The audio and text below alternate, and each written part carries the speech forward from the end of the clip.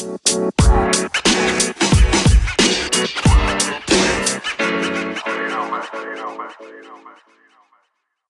everyone, welcome to Forbidden Fridays. I'm Holly, your host of the podcast, where every Friday I'm joined by special guests to talk about taboo topics that people face in society. The aim of this podcast is basically to talk about all these different issues, to make them easier to talk about and easier to reach out if you ever need help. If this is your thing, then make sure you subscribe, make sure you share the episode, make sure you leave a review. And yeah, thanks so much for listening. Hope you enjoy.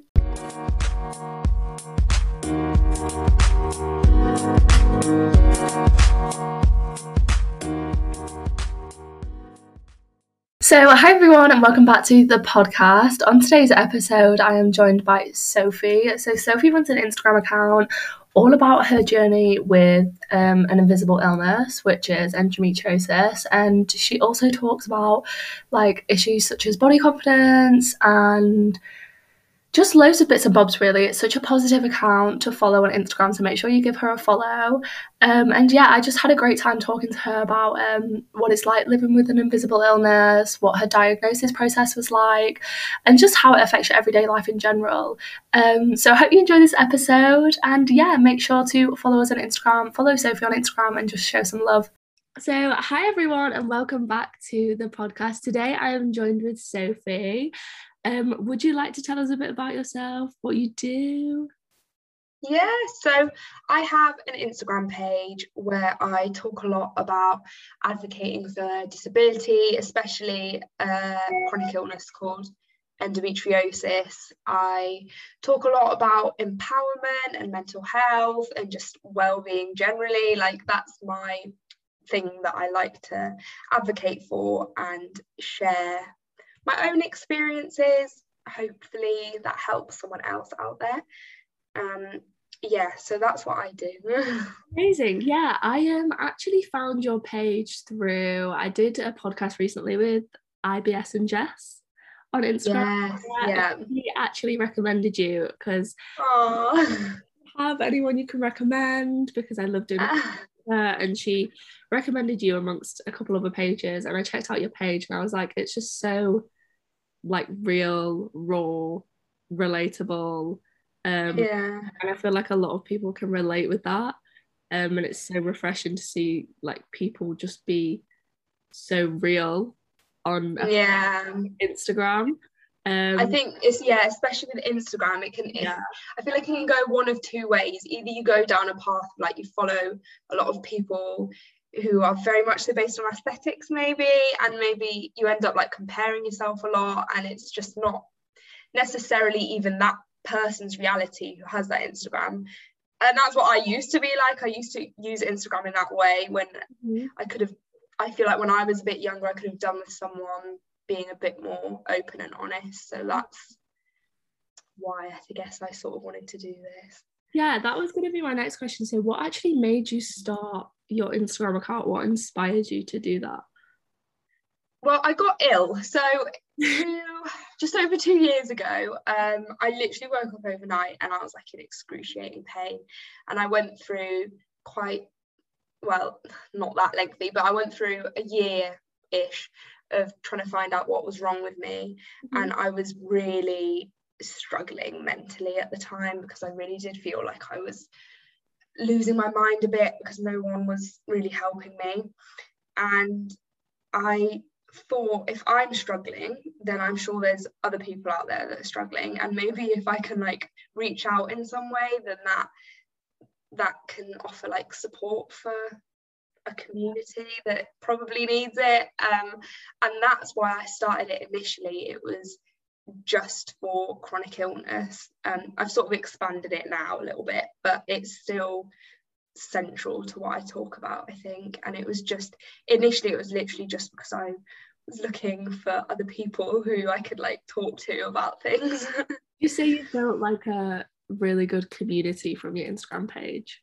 Yeah, it's kind of insane. Like, I really didn't expect it to be as amazing as it is. And like, I mean, it's not just my page, like there's so many people who do pages similar and who are so supportive. Like it's it's a real blessing, and I think a lot of people who are struggling could do with the community that we have, because it is very, they're just there for you. Like, I've made proper like lifelong friends from it as well, which I wasn't expecting.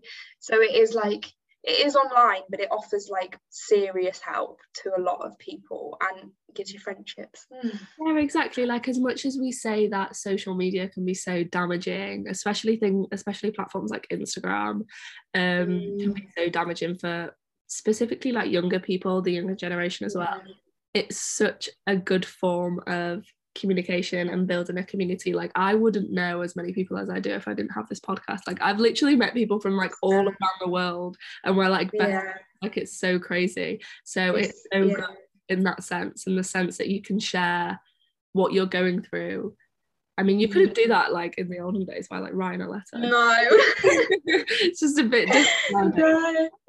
Exactly, that's what I mean. Like, it goes one of two ways. Like, you can use it in a really beneficial way if you commit to that, I guess. Yeah, exactly. So tell us a bit about we're going to talk a bit about your endometriosis now. So tell us a bit about your diagnosis process. I know I've spoken to a couple of other people before, and things with issues with chronic illnesses being diagnosed, that's like one of the main issues.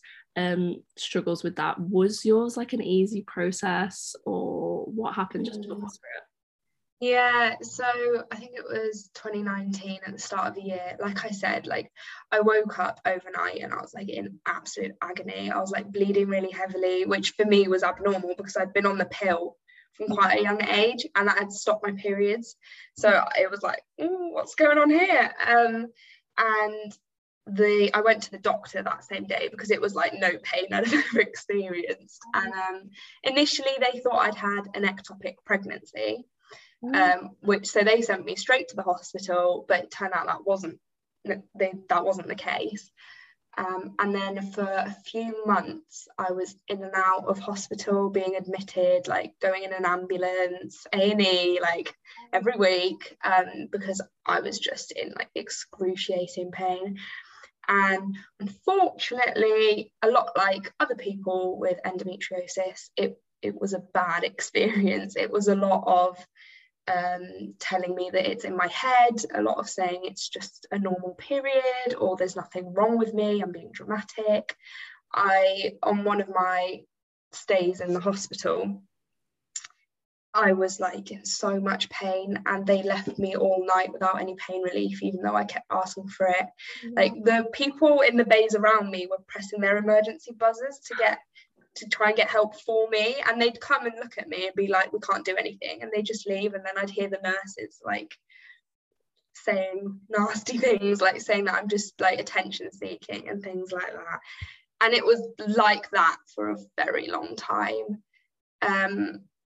So my parents, bless them, because this was all happening whilst I was at uni, so I wasn't even at home. It was like a really difficult situation. And then my parents managed to get some money together to pay for a private appointment with a gynecologist, who was really sweet, because there was no way we could afford to like pay for a surgery privately, but he also worked on the NHS, so he agreed to see me on the NHS. And I had a laparoscopy, which is like, a laparoscopy is the only way to definitively like diagnose endometriosis. So I had the surgery, but they said that I didn't have endometriosis, and I got sent away again. And then it was like another 6 months of me being in and out of hospital. And then I got quite lucky because the hospital near my house, not uni, like my home, have an endometriosis clinic. And on one of my times where I was admitted, someone from the clinic came and saw me and had decided that they thought it was endometriosis, like even though I'd already been told it wasn't. So I ended up having a surgery just over a year ago, and that confirmed that I did actually have it. So it was a very up and down, but it was only a year, which like the average I think it's 8 years, I think it is now, for diagnosis. So it wasn't actually that bad compared to what most other people go Well, through. I was just about to say, a year seems like a very lengthy process to go through so much pain just to get an answer, whereas like 8 years Is insane, isn't it? 8 years. Like how? It's just awful. And the effect, I think the worst part of it for me, and from speaking to other people, for a lot of others as well, is the gaslighting. Like, there's so much medical gaslighting involved. There's so much dismissal that it's like just a period or something like that, which it isn't, and it's infuriating. The condition is linked to hormones, but it is in no way like just your period. Like, it's not. Especially since you said you were on the pill and you wasn't getting periods, and then this just came out of nowhere. I mean, it's scary to have people in such trustworthy positions not listen to you and not trust what you're saying, and she doesn't know what she's saying. It's just a period. That was going to be another question. So, like, how does it make you feel when people just say it's all in your head? So before I knew what it was, mm-hmm. It was really difficult, because I mean, I cannot describe how bad the pain is. Like, it can be like unbearable. Mm-hmm. And because almost every doctor, consultant, like nurse, everyone I saw was saying something along the lines that it's just in your head, I ended up believing them. And I fully thought that I had some problem mentally, and that it was psychosomatic, and it was in my head. I was like convinced before my surgery that they weren't going to find anything, and it was really difficult. And to this day, I have very little trust in most doctors and medical professionals, just because my experiences are just really bad. And it's almost like a self-fulfilling prophecy, in the sense of they say there's nothing wrong with you, so then you start thinking, oh, I am being dramatic, there isn't anything wrong with me, and then you stop seeking help, which isn't good. It's 100%. It's terrible, and it just really affects your mental health. Like, it has serious, and it has long-term implications. Even though I've been diagnosed now, like, I know I have it, I still don't always trust my body. Like, if I feel something, I don't trust that it's real. Like, I think that I'm being dramatic or something, which I'm not, but it was so drilled into me that it's really difficult to unlearn that. How else would you say that it's affected you mentally? Like, does it stop you? Well, first of all, is there any? I'm pretty sure there's not a cure. No, there's no cure. So are you like on medication to help? Has it gotten better since you've been diagnosed, or is it just a diagnosis so you know what's wrong with you? So they have some treatments. Mm-hmm.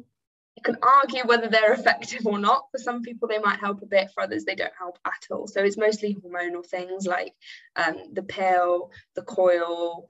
There's an injection that puts you into a medical menopause, which you can only use short term, but that's something that some people go with. So I have the coil in. They put that in when I had surgery, and I guess it's made the pain a little less severe, but it's not really helped in a like dramatic way. It's not made it that much better, and it's difficult knowing that there's no cure, because it's literally just about management. So I have the coil, but most of the way that I deal with it is mostly pain relief and like things like hot water bottles, like things like that. So it's medication for pain, for sickness, and then the coil and my hot water bottle, my best friend.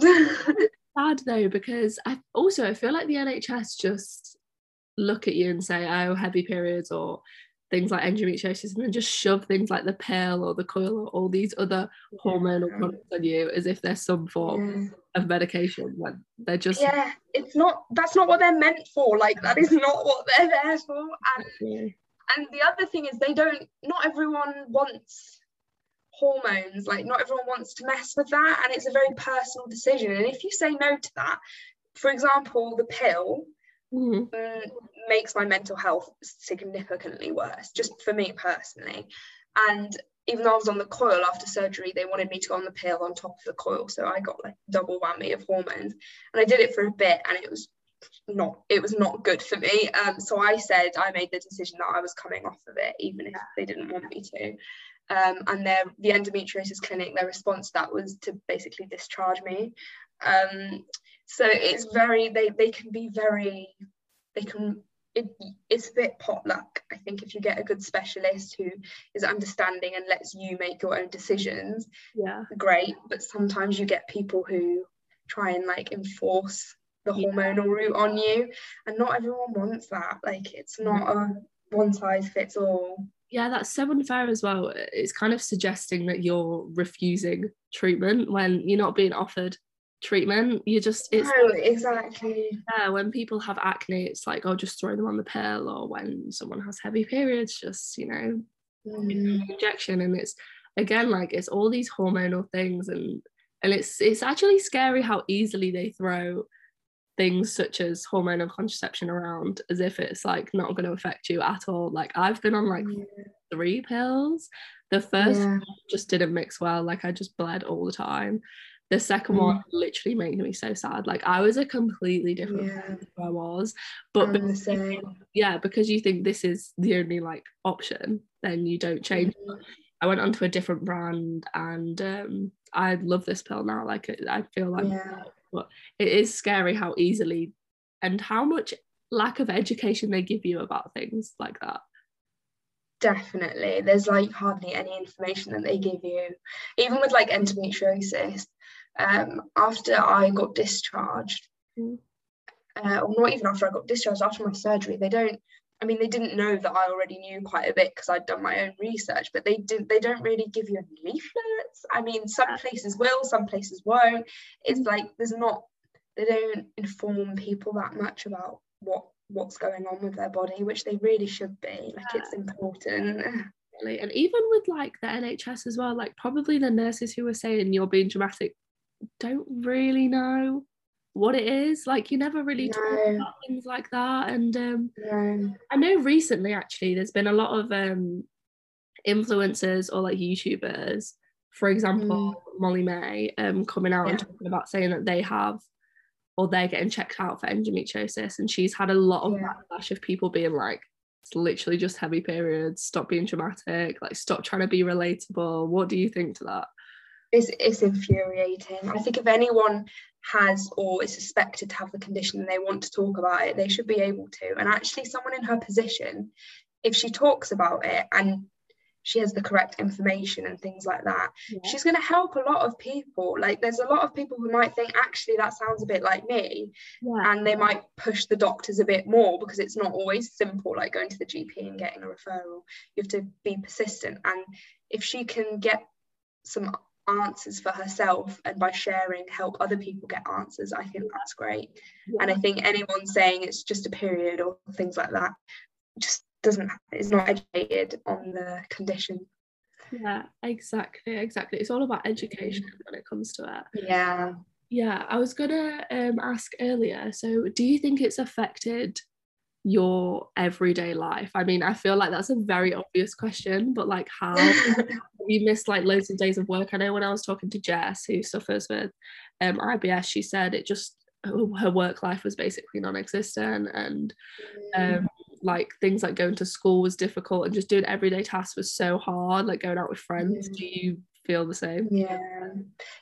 So with my health can be quite up and down sometimes. So sometimes I might be all right in the day, and then other times I'm really not. But generally, yes, it has affected my daily life. Like, for example, I was meant to do my final year at uni last year, but going into the final year, I had a discussion with the disability services, and we decided to split my final year across 2 years because I couldn't have managed doing a full year of uni. I was too ill.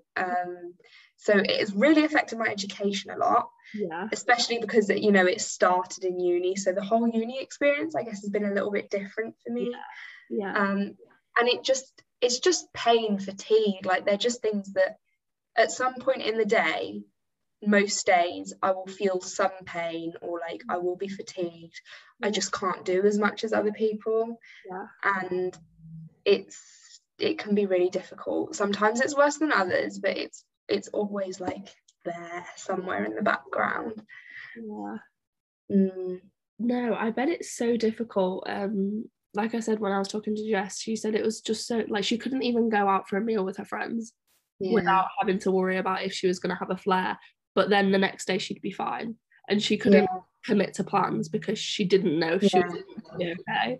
And that's a really difficult part of it, is the uncertainty of it all, because it can come in with like a second, like it can change just like that, and it's so unpredictable. So it can be difficult. Like at the moment I've been a little bit, okay, not recently, but like until a month ago I was doing a little bit better and I could plan things a little bit more. But when I first got ill, I was bedbound for like a couple of months. Like I wasn't going to any lectures, I wasn't seeing any friends, I couldn't do anything other than just like either be in bed or in hospital. So it's really difficult. Yeah, really draining, especially on your mental health. And I remember, when I was talking to Jess, she said she'd lost so many friends because of it.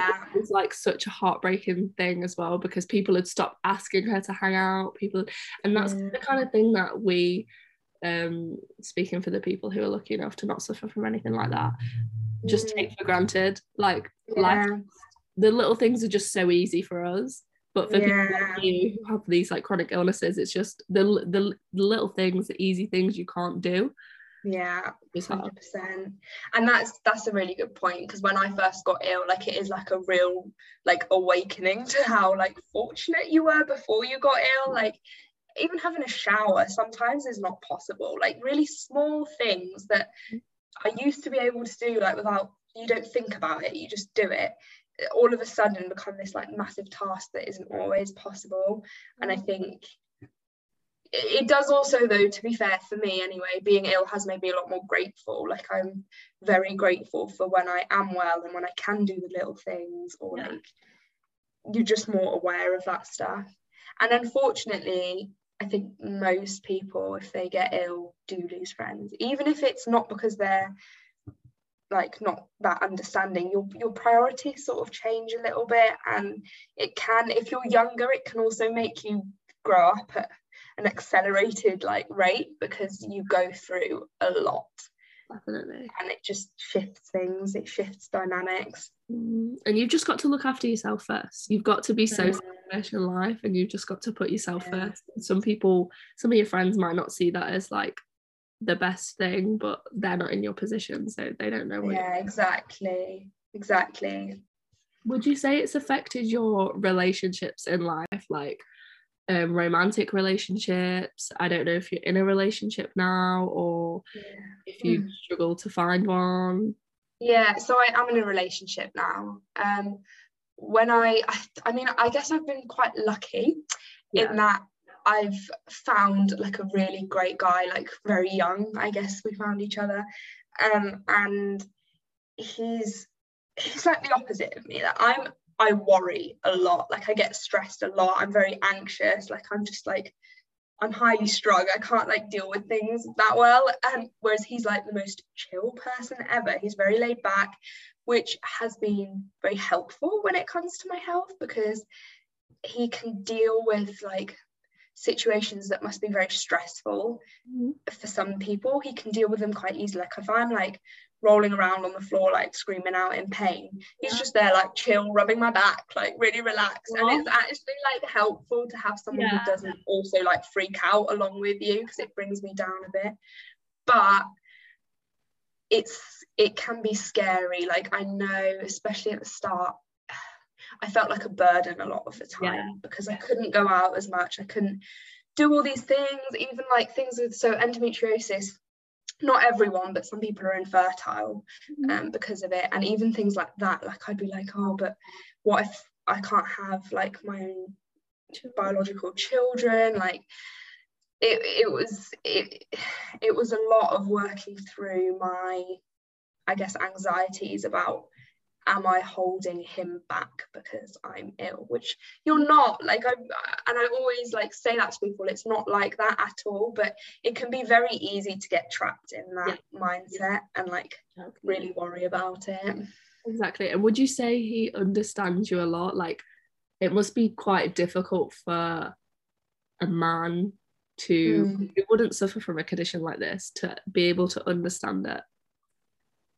I think because he sees it all the time, he understands it. Like, initially, he was probably a bit like, whoa, what's going on? Like, a bit lost in it all, because it was a lot. Like our relationship has moved a bit in a funny way, because we were at uni and we were already living together when we got together. So he was around me all the time. So he saw me at my worst in terms of pain and things like that, like, immediately.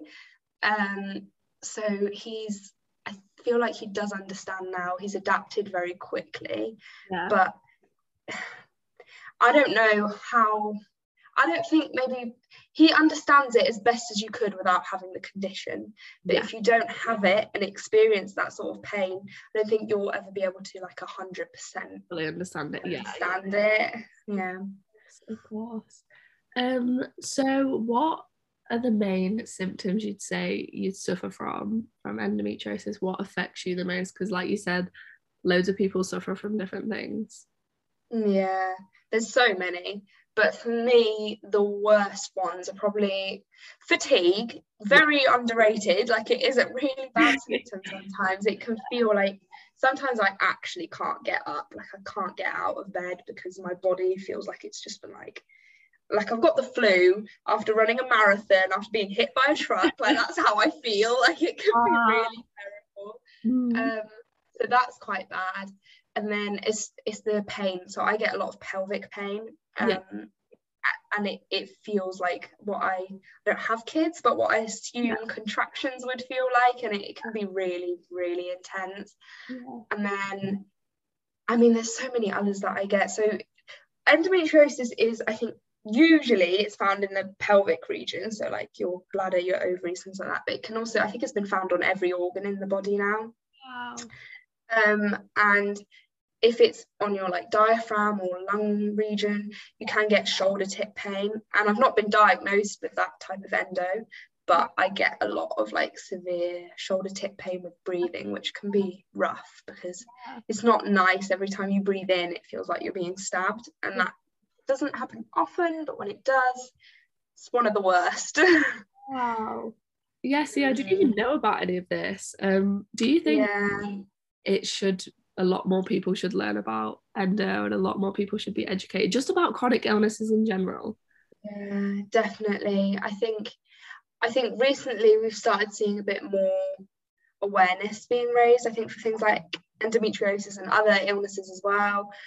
But I think there's a lot that still needs to be done, especially for people born into female sex, like, or for guys as well. But I think at school you should be made aware of that sort of condition, because so many young people deal with, like, extremely painful periods and, like, heavy bleeding and things like that, and they think it's normal because they've never been told otherwise. And it's not normal. Like, if it's extreme pain that makes you sick or pass out, or pain meds don't help, that's not normal. And if you teach people at a younger age that it's not normal, I think we'd see hopefully a better quality of life for those people if they can get diagnosed sooner. Definitely. And maybe people will speak out about it a bit more and just know, because it's not normal, that they need to do something. I hope so. Is there any final last words or advice that you'd like to give out there for people suffering with endo, or people struggling with the diagnosis process? What would you say to them?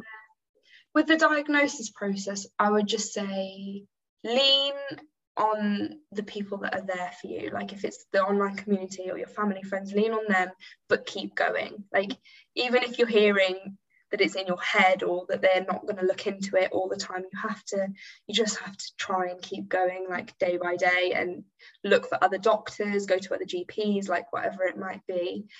And I just want to send everyone a hug if they're struggling with it, because it is so awful. Like, I am hopeful that in the future there will be better treatment options, and who knows, maybe even a cure someday. But I feel like we just have to take it one day at a time, just, like, step by step, and get through it.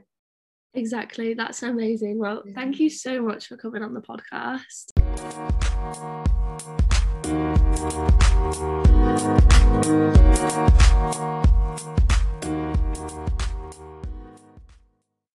So that's a wrap for this episode, guys. Thank you so much for listening. Make sure to follow us on Instagram and show some love at Forbidden Fridays Podcast. And share the episodes if you can. Tell your friends about them. It honestly means the world to me. And yeah, I hope you enjoyed. Have a lovely day. Bye.